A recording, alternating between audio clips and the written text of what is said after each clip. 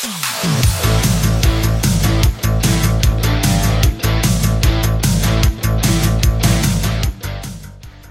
to the first episode of Builder to the X, a series where early stage founders share the wins and challenges of their first year building in Web3. So today we'll hear from 3 of the founders of Lirn.io. Really, the thing that impressed me the most about these guys is 1, their close bond of friendship with each other, and then 2, the willingness to get in there and try to build businesses without the need to feel really ready and to learn what they need to know along the way online as they go. It's a great story. Hope you enjoy. We grew up playing soccer with each other, and so I'm the oldest. I just turned 27. Carlos is 25, going on 26, and then Agustin just turned 25. Agustin, here in this town, he's like a legend, you know? Every time everyone wanted Agustin in the team, he was like, hey, Agustin's going to come play with us. My first memories with Carlos actually were, I think it was around 3rd grade. During recess, we would always play soccer. And then we transitioned to middle school. This is when we knew, in hindsight, it's clear that we were going to be marketers, because I would tell Carlos, look, Carlos, you got to post that Friday at 7 p.m. because this is when everyone's active. You got to do this type of selfie. And there's a lot of chaos in middle school, teenagers and things like that. But I've always found myself, when I was with Agustin, he was a very calm person and always showed that respect as in the friendship, which always drove me more to hang out with him more. I think it was in the summer, and Luis, we call him Fausto from his last name. Fausto had been because we were on Instagram. This is really interesting. We were on Instagram just posting on our story that we're reading books, kind of trying to be a progressive, healthy inspiration to people, because most kids in our age were partying and doing this type of scene. So we kind of want to be, from a marketing standpoint, we want to be a little bit different on that. And Luis was always interested. I was pretty stressed out at the time, and I just simply asked, hey man, any book you recommend? Mind you, I don't read. I hate reading at that time. And he's like, yeah man, what are you looking for? I'm like, just any book, bro. I don't care, just any book you think. And I came home that summer. He gifted me a book, and then I asked him, bro, I like what you're doing, man. I like what you're building. And that same weekend on a Friday, I always love this story because this is a shift. We went to go hang out at another friend, Javier's house, in his garage. We were building a website for a client. And I went in. I kind of just said, hey, I'm going to help you guys build this. I think we got there around 8 p.m., we went to go have Wingstop at 10 p.m. and we stayed in that garage till about 3 a.m. The next morning I woke up, I'm like, this is it, man. I'm grinding. I'm going to grind. And that was it. That was history. So we met playing soccer, but that night was the time where we it happened on its own. It wasn't hey, I'm sticking around, guys. I'm your new friend.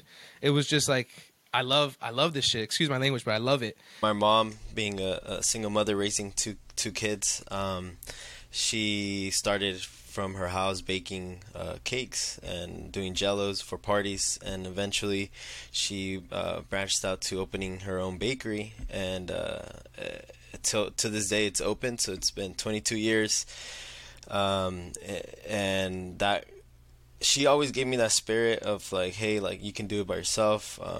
If you want to do something, then think about it, have a vision, and then pursue it.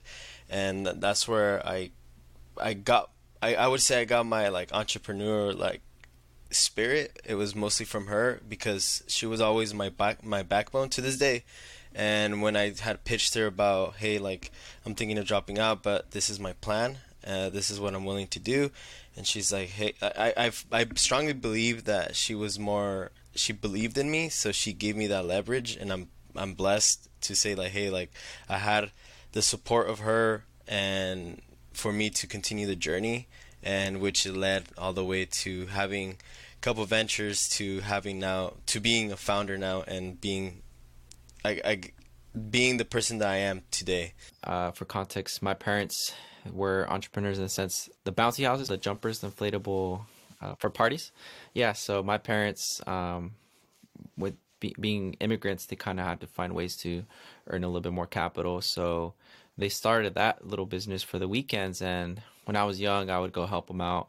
So I definitely think that instilled the entrepreneur principle in me. My first entrepreneur taste was in elementary school. I would sell lollipops, and that was like, oh, like I kind of have a little bit more autonomy than I think. And it's a spectrum, but I think exposure will get you to the point of saying like, oh, I could do things a little bit more sovereignly. And from there, it's like, okay, do you want to be an entrepreneur at a smaller scale, or do you want to be a full-fledged founder and take it that route? Confucius, he says, you live 2 lives. Your second begins when you realize you have one. So I clearly remember when I was in my late teens, around 17, where I grew up more down the route, like, I'm just going to get a normal job, maybe go to college, or where we talk about often, like, most of our friends didn't go to university, and for whatever reason that may be, but when we were at that point of our lives, I clearly remember when I had my full positioning to focus on education, and when I started dedicating and making education my priority, my life changed completely. Like, education became my bridge for aspirations, dream, and having to dedicate my life to educate, to build a better future for myself, and kind of seeing how it made me be a foreigner even in my own community, own friendships, even within myself at key points. I felt that education was the one core essence that really changes oneself, but also collectively is like the fabric of society. So I was like, education is one of the most important things, but a lot of people from specifically our backgrounds don't give it that relevancy. So one of the key things that we started focusing on is like, let's make education cool, in the sense like it's the most important thing that you could possibly do for yourself. It's not that hard. The internet's there, information is commoditized. There's a lot of opportunity to progress and flourish, but socially, getting that contrast to even get the awareness of awareness to want to do so, it's a pretty challenging thing. And more than anything, it started individually. Like Carlos said, our friendship started to evolve, and little by little, we're like, hey, like what we've experienced individually, it's actually a macro process and problem that we can create a product. And then we got further into tech, and then like we can build software around this.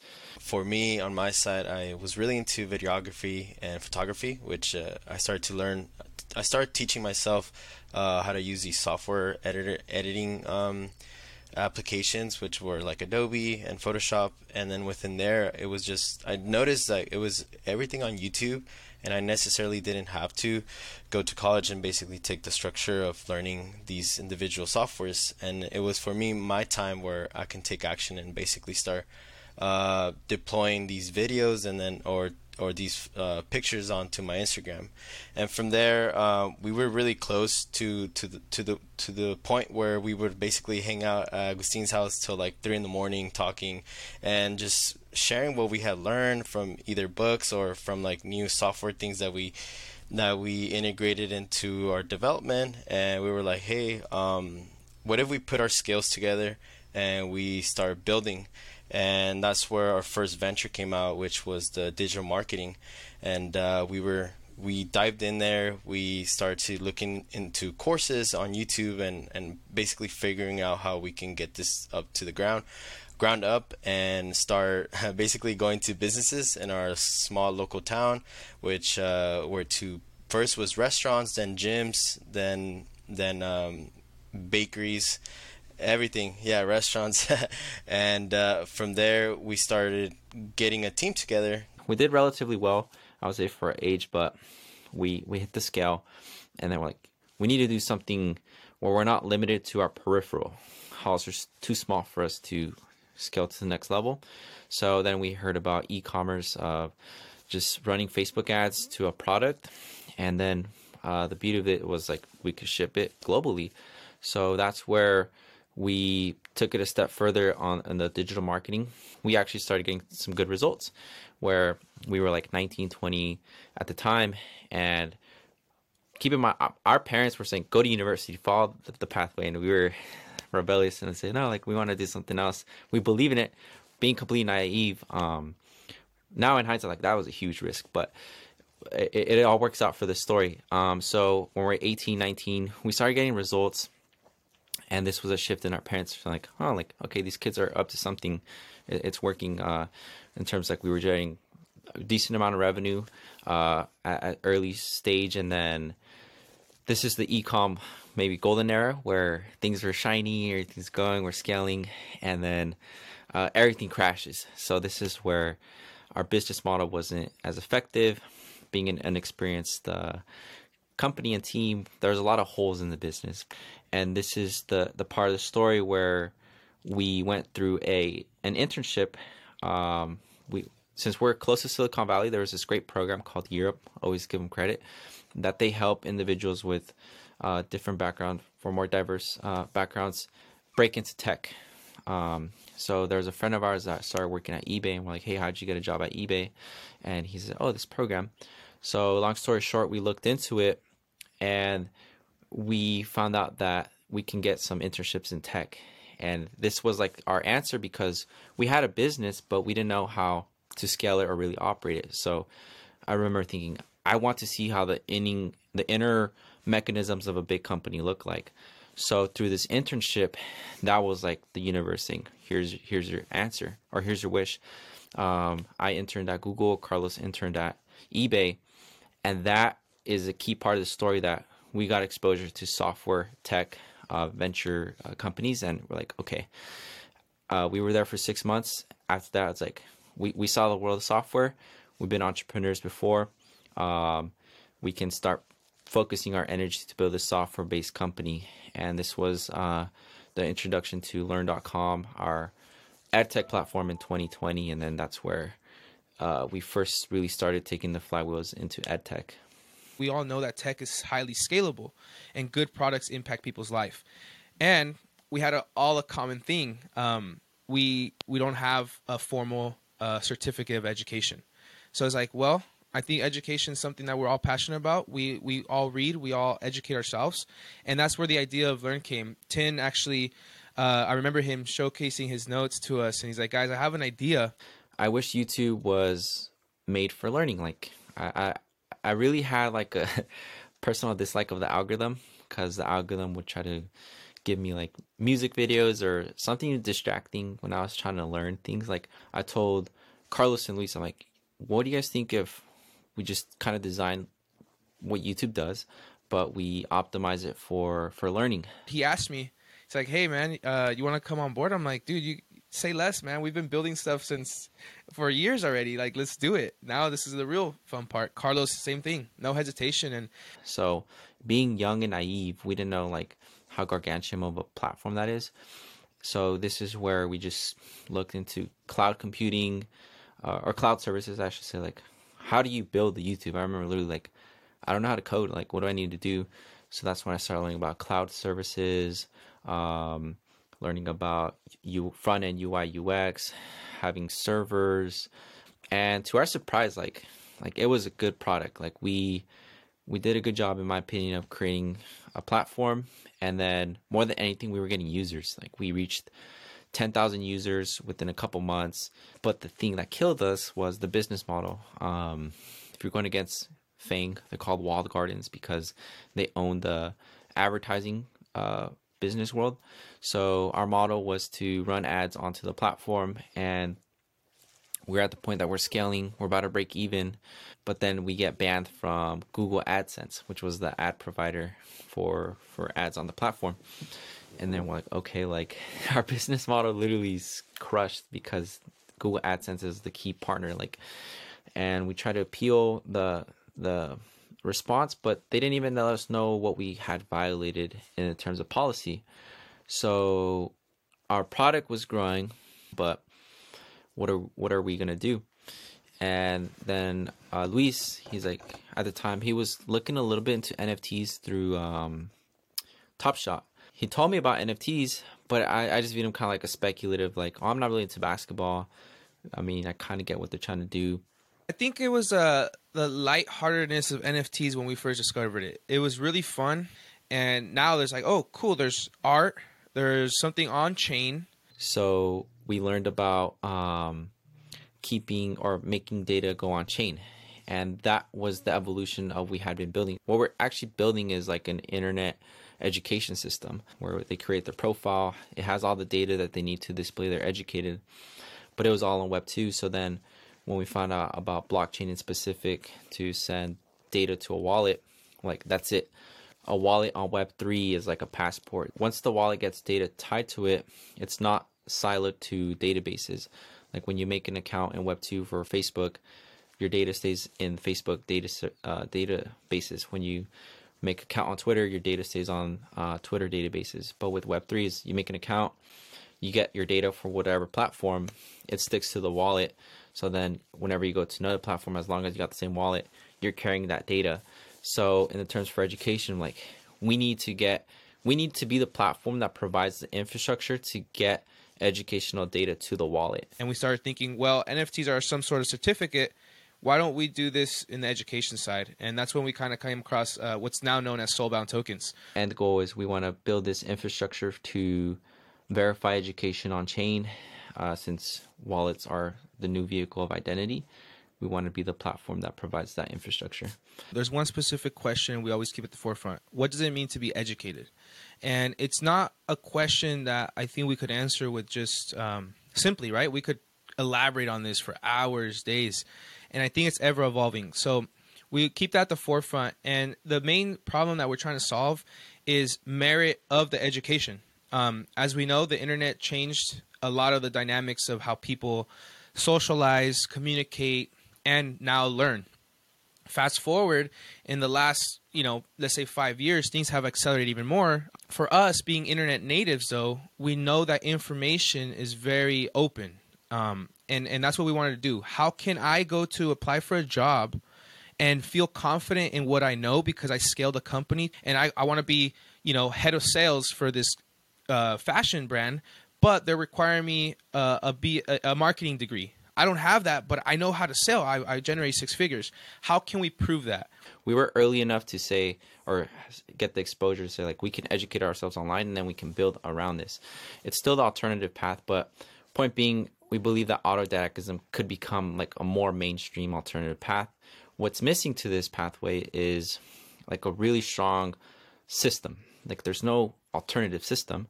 And what started off from just us kids educating ourselves, like, oh, yeah, let's go pitch businesses, run some Facebook ads, get more clients. And then it evolved to e-commerce. And then we start progressing our skills further. Like, you know what? We didn't have any signal to say we're educated. Like Carlos said, he's a self-taught dev. And he has a skill set to ship smart contracts, switch networks, and basically be a robust blockchain developer. I had my skill set in my area, at least in his. When we were early in our career, it was very difficult to signal that we're competent. It's already hard enough if you go to like academia, if you have a bachelor's degree or a master's, that's your top line signal. We didn't have that. People around the world kind of have a similar story where they want to take an alternative pathway, they want to educate themselves online, and they want to build skill sets or get some pipeline for employment. And if we can build a system around this, then we can do a macro solution to the world. The end goal that we want to create now is to really create this alternative system pipeline that can be verifiable, that this person has the knowledge. And more than anything, people can trust it. With it being on chain now, through the data being on chain, I can trust this alternative pathway. We call it as credentialing as a service.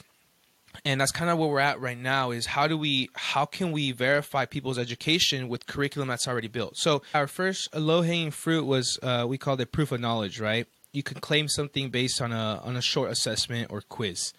And then we wanted to introduce proof of skill. What can you build with this acquired knowledge now? We haven't gotten to that point yet. And the last point was pretty much public sentiment. How can we make the public feel that this is a valid form of credentialing, which is the hardest part. Our main goal at that point is to, well, how do we provide value? And most of it is, right, how can we fix the education to workforce gap, right? How can we issue these credentials to a temp agency instead of saying, send me your resume, show me your wallet. Show me your wallet and let me see what you've actually spent doing in time, right? Oh, awesome. You got this credential. You've done these results. You have proof of knowledge, proof of skill. You're a very great candidate. So things like that. That's what we have in mind as well. So I think YouTube is a good example. We're still carrying the YouTube principles that YouTube created an algorithm that basically built around KPIs for whatever they were looking for. And in this case, it's consumption. So YouTube looked at all the metrics that led up to videos that would make a user consume the most, whether it's click-through rate, watch time, engagement per video.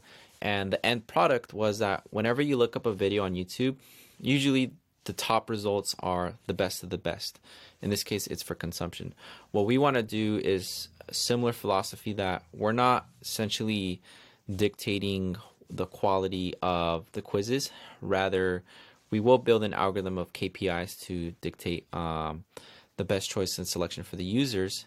And once that quality of algorithm gets vetted out, the best displaying results will be allowed for the users. Let's say that there's 5 quizzes in Python development, right?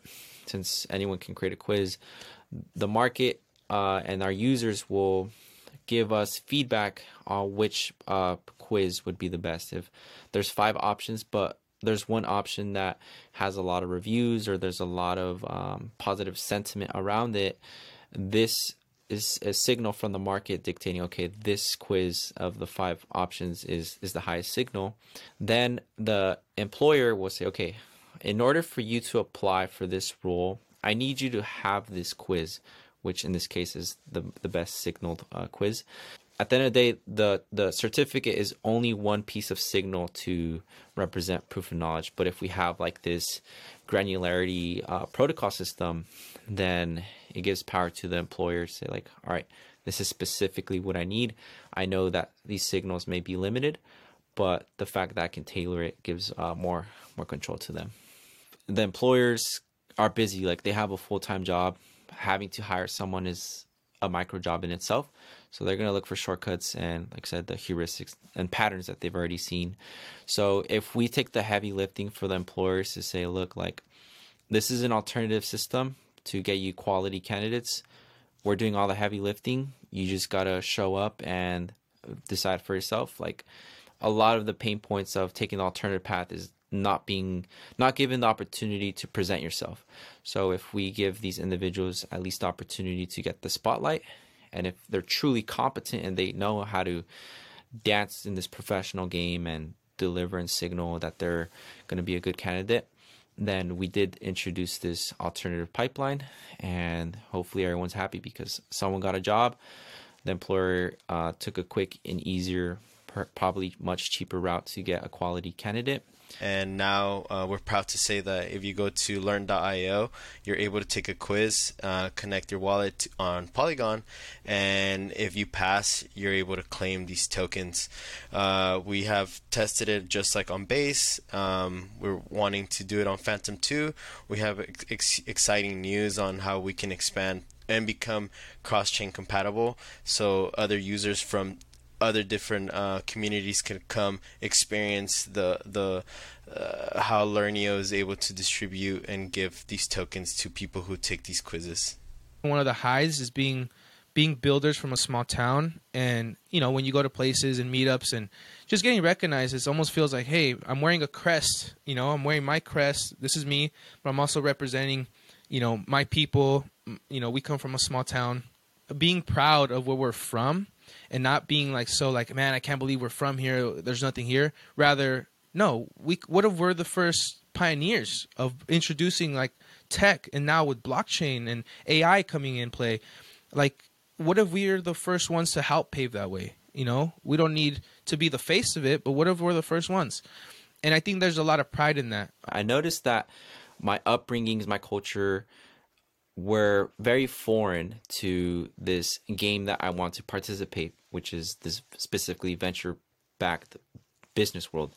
So all of these patterns, this cultural behavior that I'm used to was very different from this new environment that I was exposed to. Like when I was meeting with VCs, when I was going to tech events, even my internship, very few Latinos. And it was just a stark contrast from Uprising, where I definitely felt I was in the middle, where I'm not like Mexican enough to be fully Mexican, but I'm not Western enough to be fully Western.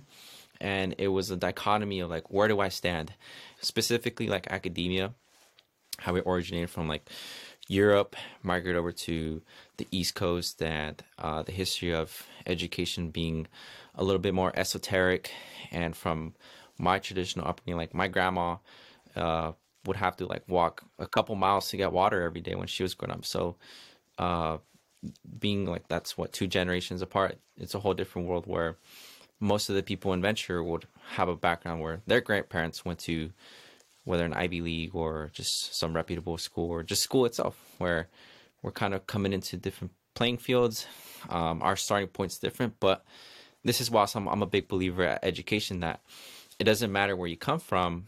You can reach the same endpoint if you're educated, if you're competent enough, and if the world is meritocratic enough, you will be at the same point if effort and value are put there.